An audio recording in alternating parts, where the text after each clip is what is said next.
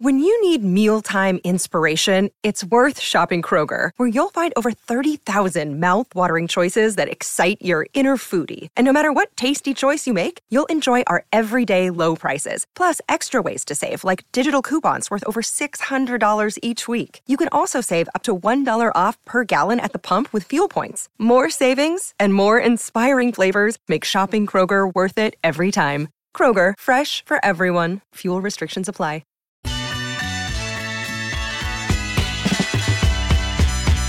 Just like that, the final hour of Hot Mic with Hutton and Withrow is here on this Wednesday edition. Coming up in 20 minutes, Kurt Schilling will join us. Looking forward to that conversation.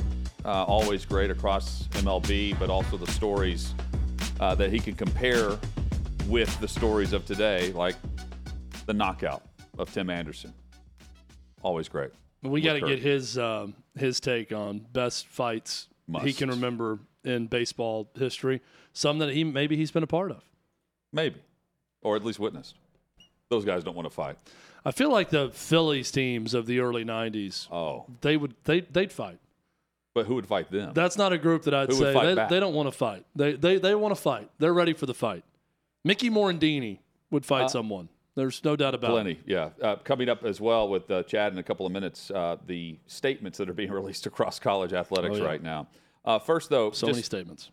How'd you react yesterday with all the details coming out about Penn Entertainment, the ESPN partnership, them breaking away from Barstool and the brand, Portnoy getting his brand back solely and not paying $1 for it, but if he ever sells, 50% of the gross profits go to Penn Entertainment, and there's a non-compete involved with this as well. ESPN didn't want any association whatsoever with Barstool or Portnoy, and Dave in this case would know that, and so he doesn't pay $1 for a company that he sold for $500 million.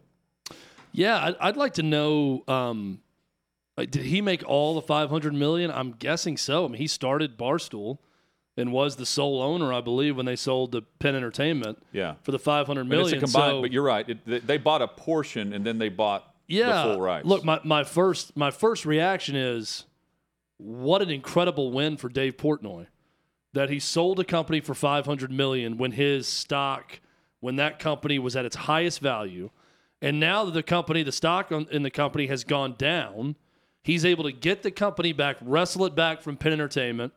He's the sole decision maker on everything now with Barstool, and he didn't spend a dime for it. Then you really get into the weeds of the deal, and you see, well, he's probably never going to sell it because he'd have to give 50% to Penn Entertainment if he does that. They can never have another sports book advertise with them ever again. He can't get in the sports book game as part of this agreement to not compete. So is he going to be spending a lot of money on Barstool and not making a lot in return for the next 30 years if he owns it? I don't know. I don't know what their balance sheet looks like and if that's part of this also. But, I mean, just face value, it's a huge win for him. He made a ton of money off Penn. He was with them from, I think, 2020 was when the sale happened to now. And then he gets it back, and he's got full control. He doesn't have to worry about Mincy getting fired because his parent company wanted him fired. And then for Penn Entertainment, they bet on the bigger horse. I mean, they said, we're not getting it done with Barstool. It wasn't as successful as they wanted. They didn't have the market share they wanted. They had to worry about things that Barstool was doing or saying for regulation. They didn't like that. So now they get to go to Disney and ESPN that, regardless of what you think about ESPN, has a much bigger following than Barstool. For example, much bigger. ESPN gets 117 million unique visitors a month. On their website. Yes. Barstool Sports gets 8. So the reach there is massive. Traffic is nowhere close. And as Adam Ryan on social, who's covered this, says, ESPN is Goliath, Barstool is David, just in terms of those numbers. That's a huge win for Penn. Also... Yeah, there's a reason everyone talks and writes about ESPN, and ESPN doesn't do a lot of talking and writing about others. It is because, and I think ESPN's made a lot of missteps, but they're gigantic, and they're still gigantic. Even though their business model's not as good as it once was, and they're not making as much money for their parent company as they were, it is Goliath.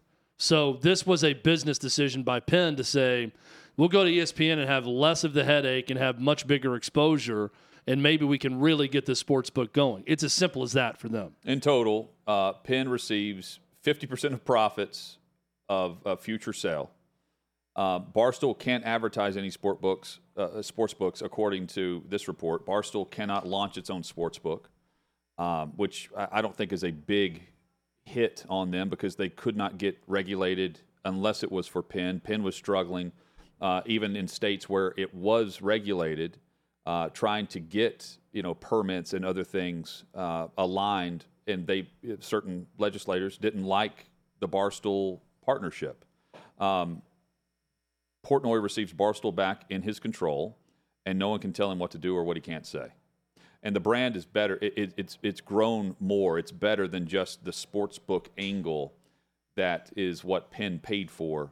Certainly a hefty number, but I think they said we can't grow to the level we need to be to survive if we're aligned where we are. And instead, they're paying ESPN over 10 years annually up to, and it will be exactly $1.5 billion over those 10 years.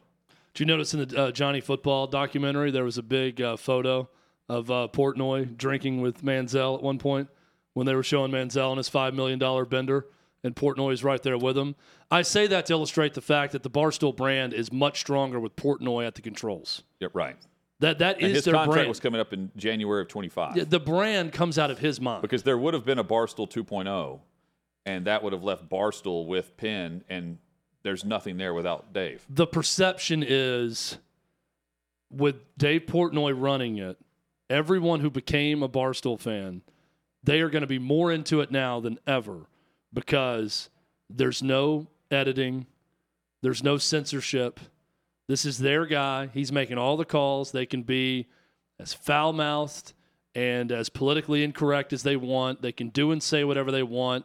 No one's going to get fired unless Dave Portnoy says they get fired. And that's what the Stoolies want. So I think from a branding perspective, I've always said it, Barstool is a brand. It's a strong brand. It's a stronger brand with Dave Portnoy running it and not a corporation. Yeah, it's not a brand without him. Yeah. The fact that Dave Portnoy got his you-know-what cut out from under him and they fired one of his buddies tells you what you need to know about a relationship with a corporation like Penn Entertainment and how you don't call the shots anymore if you're Dave Portnoy. So from that perspective, I think the brand is stronger now with Portnoy at the controls. And with Penn, I mean, Clay doesn't think it's going to work. I don't know it's going to work to the level of FanDuel and DraftKings and everyone, but it's going to work better than it did at Barstool. Well, for example, I do believe that. I think it's going to be more successful. In Illinois, Penn is the 7th largest handle of sportsbook with 3.7% of the market. FanDuel's at 43% and DraftKings is at 31%. So the question would be, does ESPN Bets raise their profile to where it's mentioned in a future acquisition? Well, in Illinois, this sportsbook is here, and it's FanDuel, DraftKings, and ESPN Bets. That's the market they want to be in. They want to be mentioned with the haves instead of the have-nots. And then the threats from the legislators, if you got state senators and representatives that are saying, hey, we're not going to vote in your favor, or we're going to threaten to pull your license. And Penn pulled Mincy based off of that threat. And now Portnoy was able to break the news to Mincy that he's back with Barstool because it's Portnoy's Barstool. This means you got to bring Mincy back. Of course. I could see us operating in a world where Brick Watch has to negotiate. Been forwarded to an automatic voice message system. 504. Mincy. Holy that was I'm like floating down the interstate right now, Dave. So you're coming back, right? I'm coming back. Dude, I mean, like that's even a question. I told you it's a Brick Watch over those other offers. You were always my guy. All right. Around me, I mean, always. Well, you're back. I mean, you're back. There's no chance in hell I'm not. I mean, I'm happy. I mean, I can't even tell you how happy I am right now, and I just appreciate you giving me this opportunity. And I feel like I'm floating in space. All right. Well, we'll get it all papered up. We'll just switch it from Brick back to Barstool, and we're good to go. Done. All right. Mincy's back.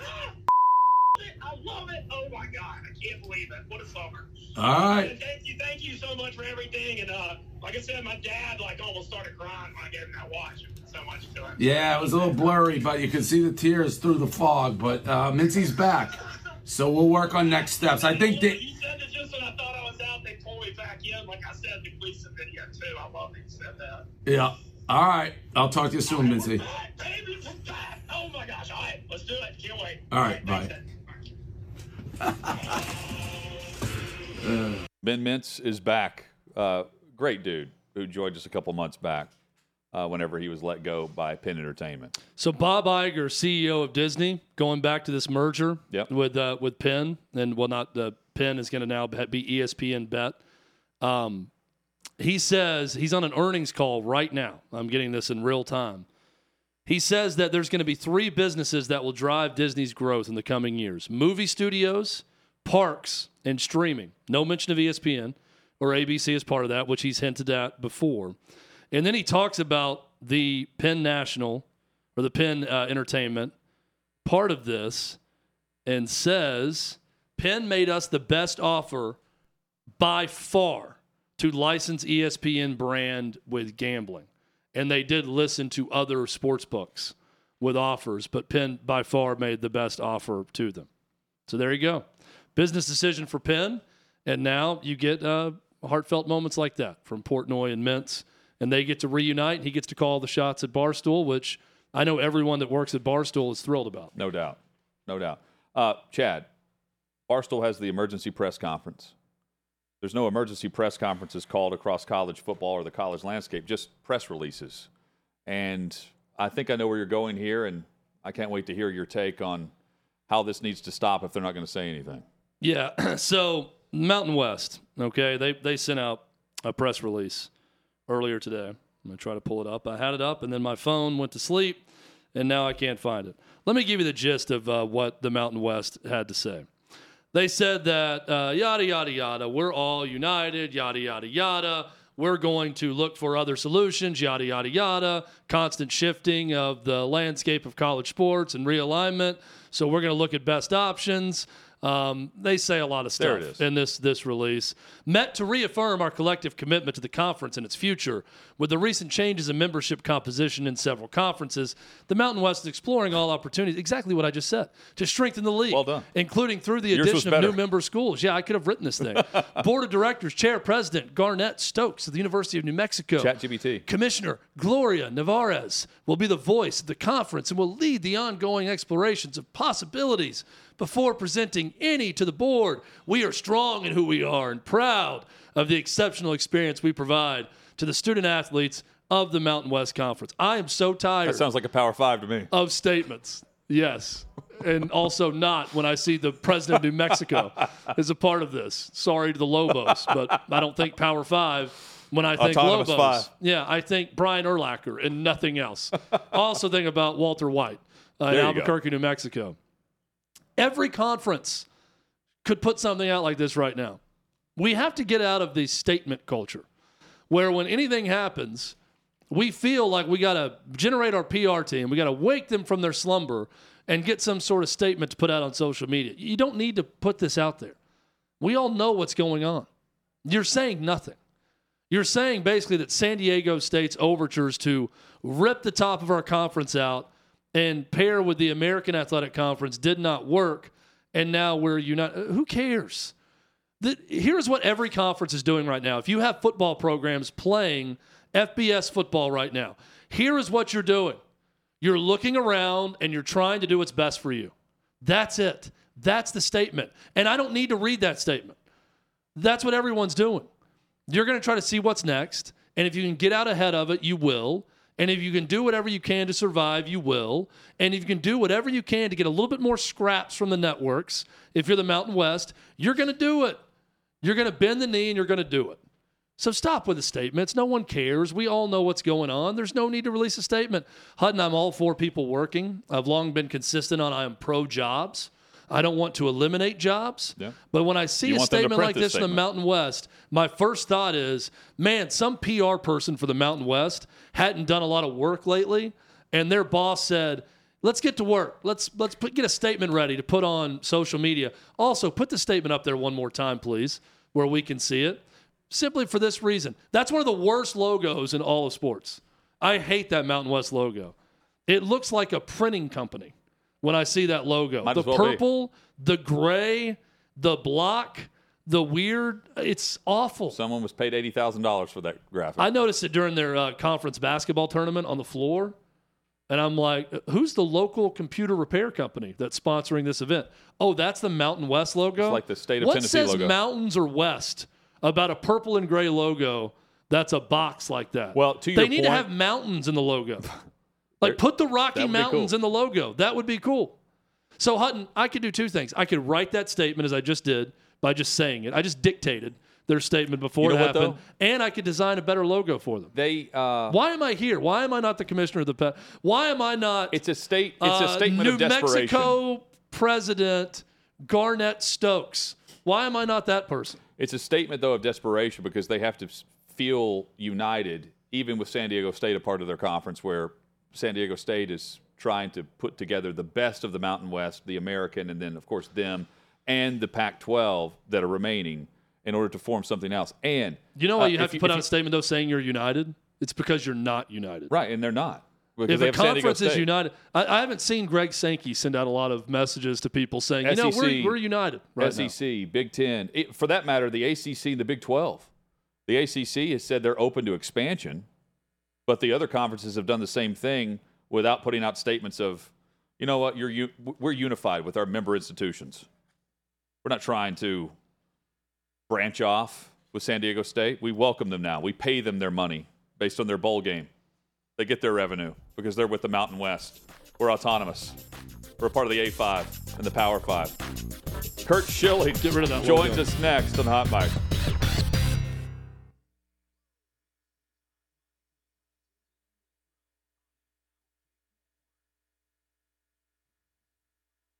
Coming up, Northwestern back in the headlines. Hot Mic with Hutton and Withrow rolls on across the Outkick Network. 6th and Peabody, our location, with Yeehaw Beer and Old Smoky Moonshine. Always enjoy our chance to catch up with Kurt Schilling. You can check out the Kurt Schilling Baseball Show, available at Outkick.com. He joins us now. Kurt, good to see you, man. What's up, guys? Studio looks awesome. The backdrops Thank and you. everything. Very, very Thank well you. done. Also awesome was the knockout punch from Jose Ramirez on Tim Anderson. Your reaction when you saw it for the first time. What came to mind? I keep laughing every time I think about that because no matter what Tim Anderson does for the rest of his life, that video's out there. Getting knocked out in front of millions. I mean, I don't care how they're not boxers. And I know if you saw towards the end when they were having to hold Anderson back after he regained consciousness, like I think that was his makeup, like trying to make up for getting knocked out. It was just, and he was out cold. Let's make no mistake about it. Yeah. When he was going down, he was out. You take that 3-game suspension if you're Ramirez, right? Like, oh my God, with pride you take it. You take No a doubt. 6-gamer for that. My God. It was just, and there are, I was one of those guys, I was always trying to punch just because I was always first or second on every fight that I was ever in. And like, I rarely saw fights like that. But that was one of the reasons why I'll never forget the first fight I was ever in. I was my first year in the big leagues. I was with the Orioles and I grabbed Mike Devereaux, our center fielder, and he almost killed me after the fight. And I learned, my first rule I ever learned was you never grab your own player in a fight. I didn't know that, but because you open them up to getting decked. And there are always guys who are going to pull the Armando Benitez sucker punch from outside the pile kind of thing. And you just got to be watching for him. What is your favorite fight memory of your playing days at any level? Rabbit punch and A-Rod. When Veritek put his glove in his face. I mean, I was right there. I got a hold of him. I didn't get much in because I was afraid I was going to hit Tech, but that was my favorite one. I mean, I had a couple. I was in quite a few actually. In the '93 Phillies, we fought with everybody, but most of them were just, the whole bullpen runs in and it's over kind of thing. But the Boston and Yankee ones, those were real. We didn't like each other, and the fun thing was playing in a good state. Like in Philadelphia, and Boston, you could guarantee that you're going to see 8 to 10 melees after the team fights because the fans just started, they lost it and they would start going at it. So those are always the good stadiums to be in too. It's funny you mentioned the Phillies because when Hunt and I were talking about this and previewing you coming on, we had mentioned, boy, those early '90s Phillies teams. They're two different groups of people, right? Like they don't want to fight when you see them. The other ones, they'll fight you. The early '90s Phillies would definitely fight you.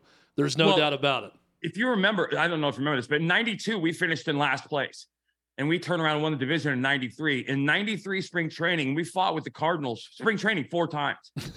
Like we wanted to make sure they understood, you guys don't scare us anymore. And we were bigger and meaner than all. They had Lee Smith, but he was usually sleeping in the clubhouse. We had the rest. Of fights that you've seen, is Nolan Ryan, Robin Ventura the proudest moment for a pitcher that any pitcher could ever watch? I mean, do former pitchers just cue that up on YouTube and enjoy that once a day? I never got charged, but I always had that in my mind, that vision of headlocking and just rabbit punching the hell out of somebody to be just, I mean, that was, but again, why would you charge a guy who wrestles cattle in the off season? That just made no sense to me. And he throws 100, by the way, and he's going to hit you again. So hang with him, brother. Never got charged at the mound, Kurt. I'm curious though, like there had to be moments where you knew, like, oh, if I go up and in right now, dude's charging me. No. I would tell you, I think I hit like 52 guys in my career. I might have hit 10 or less by accident. All the rest were on purpose. And for the most part, they all knew that they were going to, and I say this in a respectful way. I played the game right. I didn't throw at guys because they homered off me. I didn't throw at guys for acting like certain way or whatever. I threw at guys to protect my teammates or to defend a teammate that had been drilled. And I told this on my show the other day.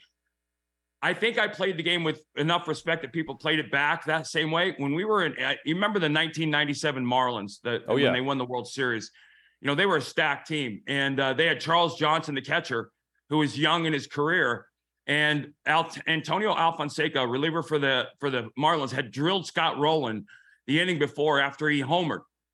Jim Leland's managing. Charles Johnson's leading off the next inning. It's late August, September. They're in the playoffs for sure. He sends a pinch hitter up for Charles Johnson to lead off the next inning because he knew I was going to throw at him. He didn't want Charles to get hurt. And they sent John Wayner up to the plate, who comes to the plate. And I'm like, oh, this is BS, man. And he's looking at the mound like, yeah, I guess it's me. I'm here to take it. And I threw the first pitch behind him, and the second pitch I got him really good, and he just walked down to first base. but it was within the context of playing the game right. Like I said, we didn't do this stupid stuff, and guys did less stupid stuff than as hitters too. I'm curious about this. So if you're in the bullpen and you're running in, is there a code?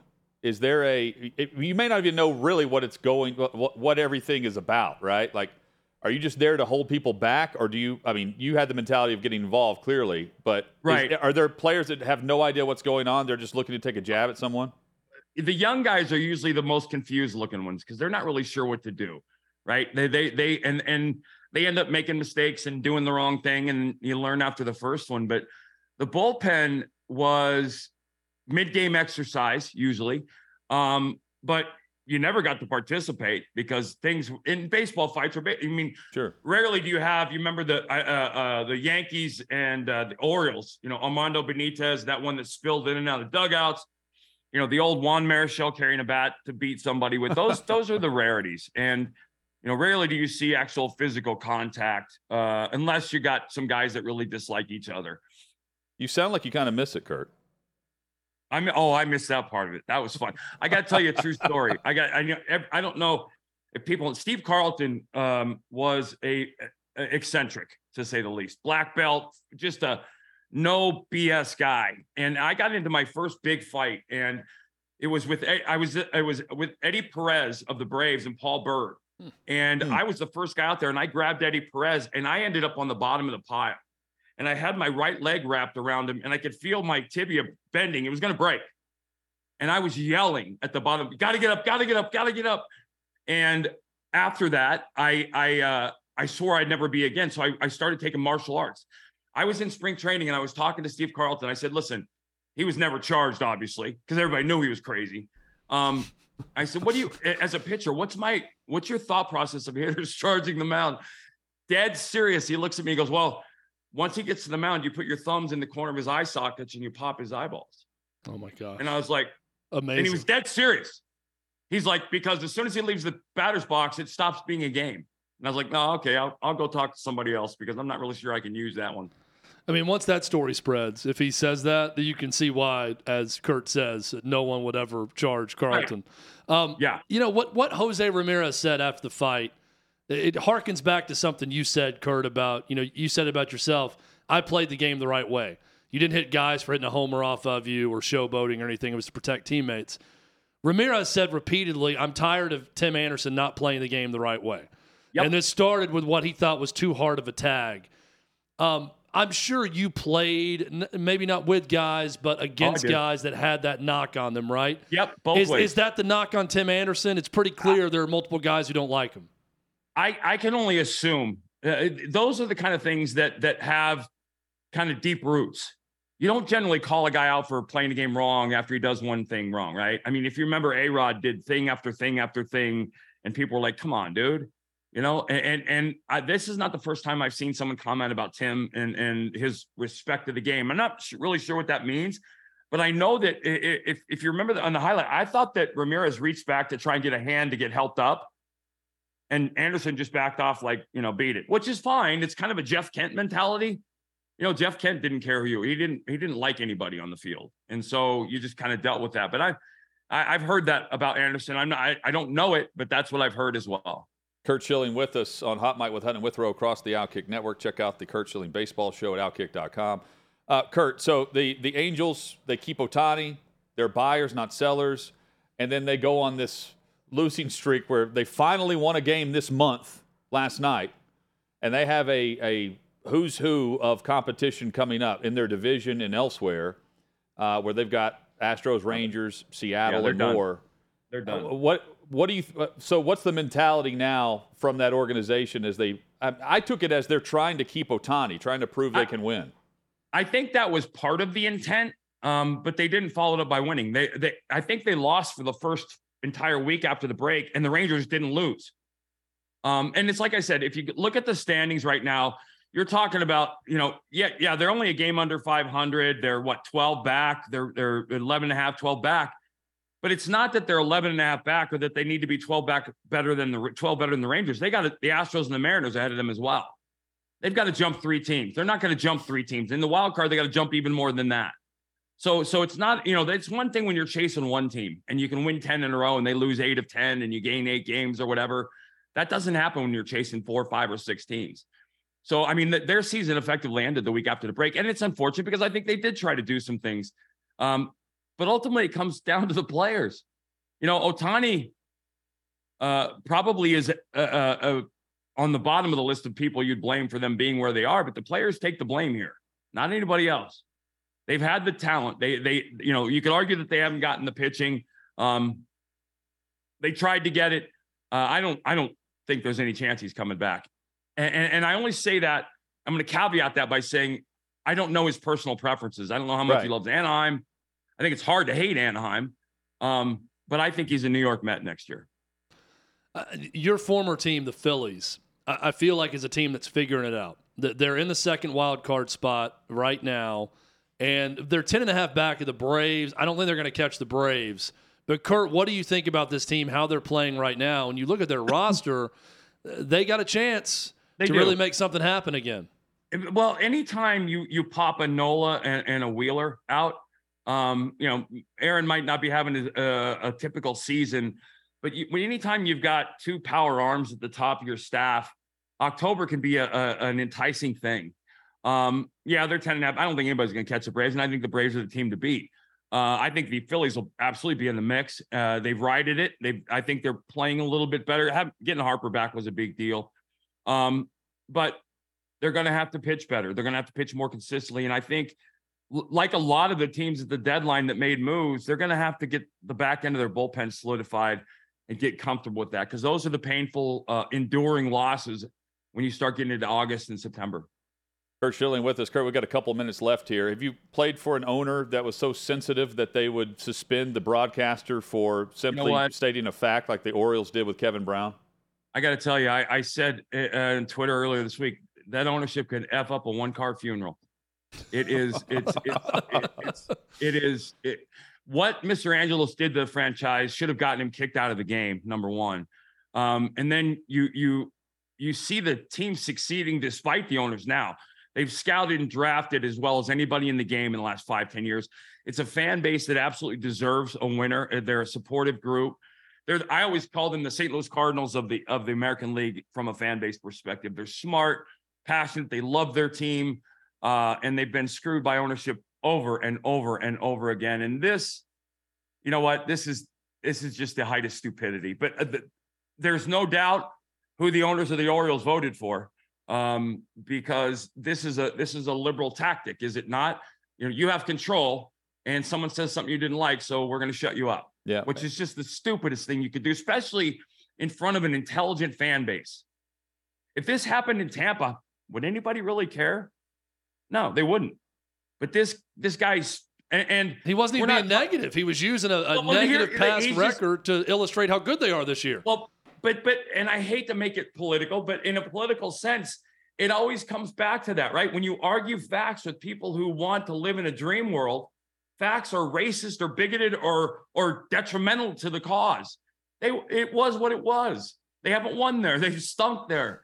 He's just stating a fact, a statistical fact. And it shows you to be a weak coward is what it does. Because apparently the truth is so venomous that you have to force someone to possibly lose their job for it. Now you look like an idiot. There's nothing you can do to change that. Yeah, and the storyline was their success. Now it's about Kevin Brown, who we didn't know the name of until they took him off the air. My first thought was, oh my God, the pitcher that played is a broadcaster, and I didn't know it. I thought the same thing. No. Kurt Schilling has been our guest. Keep up the great work with the show, man. Thank you, guys. And again, great to have you on the show anytime. Appreciate it. Always a pleasure, guys. Take care. Have a great week. You too. Thank you. There's Kurt Schilling. Great fight stories. Oh, I love the background that he'll give us on the stories of his playing days. And I love it. Sounded like he took martial arts classes just for the fights, which is amazing. Which I respect. I mean, hey, Acuna got hit again last night, and I thought it was about to be a brawl for a second. There should have been. He slammed the bat down when it happened. He was frustrated. Also frustrated, the coaches that are remaining at Northwestern football. That's next on Hot Mic.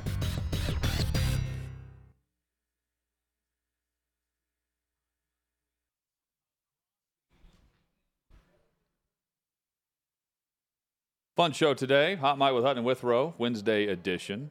Always fun, but Schilling brought it. Earlier, Ryan Leaf, if you missed any part of that chat. Go back and watch it. Absolutely. Great perspective on Johnny football. Same with Clay Travis on Portnoy, Barstool, ESPN, and Penn, and much more. Hot Mic with Hutton and Withrow rolls on. By the way, Bob Iger continued to talk. I've been watching what he said. Yeah. Talking about ESPN, he said, selling ESPN or finding a partner is less about cash liquidity and getting cash back and more about finding the right partner to go direct to consumer.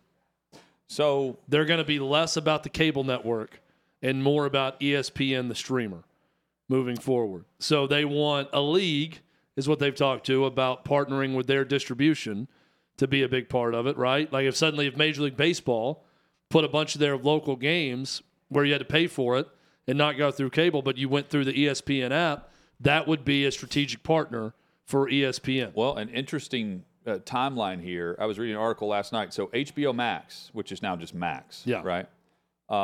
They are, which is it Warner? It's Warner Brothers. Discovery. Yeah, Warner Discovery, yep. They are all these companies that have merged. You forget who all merged. Yeah. So in the postseason for Major League Baseball, they are going to offer, starting then, they're going to launch their sports branch of Max that you'll pay for. They're talking with the NBA for next season, this upcoming year. The NBA on TNT, they will offer certain games on Max. It will not be exclusive to Max, though, until they renegotiate that. So anything you can get on TNT, you would be able to get on Max, but you could stream it that way. So I bring that up because they're trying to do the same thing with baseball, and they're doing it with the NBA. You have ESPN and Disney saying this with Iger. And then you have the NFL, who has, on their end, as of the last year and a half, said they are looking for a strategic partner for their NFL app, for NFL TV. And what's the future of Red Zone? And can you just be a la carte and buy one game for your favorite team, or buy, the league pass? That's the next concept. And will the NFL? They were the top league that was mentioned for the ESPN partnership and potential purchaser. Would that make sense from that angle? Because they would in essence, they're doing what Penn is doing for ESPN Bet for the league. Yeah, possibly. I just find it so everyone is trying to lean into streaming, right? That's what all that Bob Iger's talking about. Also, they just went Disney Plus, which started at $5.99 a month. They just announced it's going to $19.99 a month. There's a huge increase in what people are going to pay for it. And he basically said when we started it, we put it together so quickly, we didn't know what we needed from a cost standpoint. So now we're adjusting. That's an easy excuse. But you have Lachlan Murdoch and Fox, who's all in on linear TV. Well, that's where the ratings are. That's where the money is. For sports. Yeah. And that's all in on linear TV for sports. And ESPN, while, the model is live sports, live events, and they have so many different outlets, whether it's streaming or with all the channels that they're supplying, they need content. And that's the other part of it. If you're streaming, how much you dictate how much content is there and what's not, but the primary focus is on the channels that you're currently offering to subscribers that are paying you nearly $10 a month, whether or not they watch it or not on their cable bill. Yeah, there's just a big debate to be had about, what's best. I find that Apple TV is a good example. I find myself on Apple TV more and more, mainly because they release shows once a week. And I think, man, what is that a lot like? Oh, TV my entire life is how I preferred it. It's not everything all at once, but it's getting an episode once a week. Netflix broke that model, and people loved it. You could binge shows whenever you wanted and watch them straight through. And there's some appeal to that also. But from a business perspective, we got two different strikes going on right now in Hollywood with writers and actors. But from a business perspective, what the executives are now seeing is, man, we really had it best when we had television, the old TV model. That was what was best. We rushed to streaming, and that's cost way too much money. And these companies are all losing money on it, most of them. And that's forced a problem that may not have had to have been there. It took money to get off the ground. Then in the meantime, you have those that are cutting the cord that are right now, ESPN's the purchase price of ESPN Plus is less than what you're paying on your cable bill. If you're like me, that would be watching carriage fee. one of four channels on whatever subscription you have for a cable service, and ESPN's one of them, you're paying more to get it through that cable service than what you would be paying just ESPN Plus for the monthly subscription, which is crazy, which means it's going to going to rise, and they're going to raise the fee of that moving forward. Yeah, and I honestly don't want to mess with it right now because I've had DirecTV for so long. I don't have a problem with that either. But if there comes a time where I move and I have to get a completely new setup, probably going to go with YouTube TV mixed with streamers and have the basic, 25, 30 channels on a YouTube TV. That's pretty inexpensive, and then mix in streamers that I want. And ESPN Plus or ESPN, the streaming app, would be one of them that I already own. Chad, Northwestern coaches, they're wearing their frustration. They're fighting back. Oh, yeah. So coaches and players showed up to practice at Northwestern and staff members wearing a T-shirt that says Cats Against the World with a number 51 on the shirt. That was Pat Fitzgerald's old jersey number. And that has led to Derek Gragg having to release a statement saying that they were extremely tone deaf in wearing this shirt.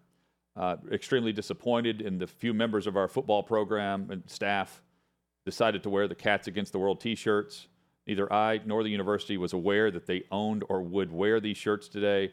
The shirts are inappropriate, offensive, and tone deaf. Let me be crystal clear. Hazing has no place at Northwestern. We're committed to doing whatever is necessary to address hazing-related issues, and they mentions the investigations that are going on. Yeah, they're not going to tell you that they're purchasing or wearing these shirts, and you kept them around. The staff that's frustrated that you let their head coach go. Let me just give you the translation of what's happening here that they're trying to say. They hate you. They hate the administration. You fired their boss that they liked. They liked working for him. They came to work for Pat Fitzgerald. You fired them. They think that it's unjust, regardless if it is or not. And everyone can get their own opinion and base their own opinion off the facts of the case and what happened at Northwestern. But this coaching staff and these players, a lot of them hate you. They hate the president and they hate the AD because you are seen as the machine that drove out their coach they came to play for and that they love. So they're going to wear T-shirts like this, supporting their coach and talking about us against the world. Also, the Cats Against the World mantra is the most predictable thing in sports ever when you face a lot of adversity. Well, guys, backs against the wall. It's us against everyone else. No one likes us. They think we're creeps. We're crazy. So let's go prove them wrong. That was understandable, and you knew that was going to be the talking point with the team. Here's the other thing that's happening. If you remember the old Seinfeld plot line where George Costanza was just trying to get fired from the Yankees to get another job, that's what's happening. They want a buyout. They're going to test their bosses to get fired. I just did a quick search because I'm thinking about David Braun, the interim coach. Here's the storyline, because we just read the statement from Derek Gragg. David Braun was asked about the shirts, and he said it is his job to support his players and staff members. Quote, "It is not my business to censor anyone's free speech." That is the story with this, not Derek Gragg. Releasing a statement on behalf of the university that's under investigation from the top down now. So that's why the statement's released, by the way, not because Derek Gragg necessarily believes it, but because they are under investigation from a former attorney general in the Obama administration that is looking and investigating in the handling of this moving forward. So when a situation pops up, like a T-shirt issue with a number that Pat Fitzgerald wore in college, this is the statement that's released to show that you're in control from the athletic department standpoint. And David Braun is in control of the staff, even as the interim head coach, and he's sending the message back up the food chain saying, yeah, it's not my job to police free speech and what they want to wear on the practice field. Well done. Yeah, it's also... it's not against. By the way, this is not this is not against the. Oh, we're pro hazing. This is the university has admitted that they cannot prove that Pat Fitzgerald knew or did not know about what was going on. They've admitted that time and time again.